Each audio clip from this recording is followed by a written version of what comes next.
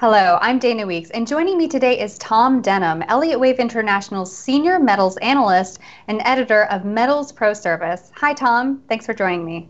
Hi, Dana. Now, Tom, this is a little unusual. Gold not making any directional progress since late September. Is this the exception or the rule? Because my understanding is that gold is usually on the move somewhere. Well, it has been especially compressed in the last few weeks. There are many occasions in the gold market when we don't really get net travel, but we tend to have moves up or down, even if over time they amount to nothing. And it's certainly been one of those periods. But it's even been more compressed in the last couple of weeks because it's hardly moved up or down. It's really been sideways. I'm just curious, what do you mean exactly by net travel?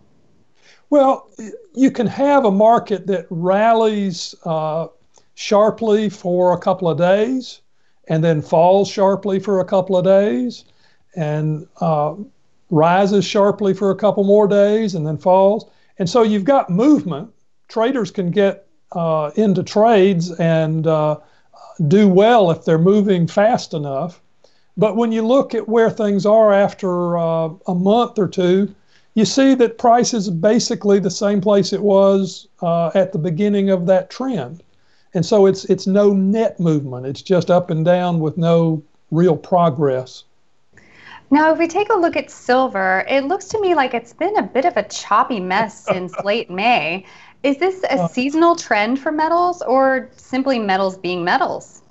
Well, you know, the thing about the modern software is I have a tool in my software that shows me the average trend of silver across the course of a year.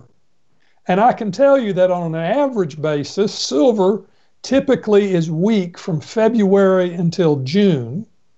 And then it tends to strengthen from June up until the middle of October. And then it tends to be sideways to down into the middle of December. Well, that's not how it's worked this time. It's been more of that no net progress behavior. We've had downs, we've had ups, and it has certainly been more down than up. But when you look back over the past few months, we've not really gone anywhere. And when gold and silver do finally break and sustain their next aggressive trend, which direction do you think each of them will end up taking? I'm leaning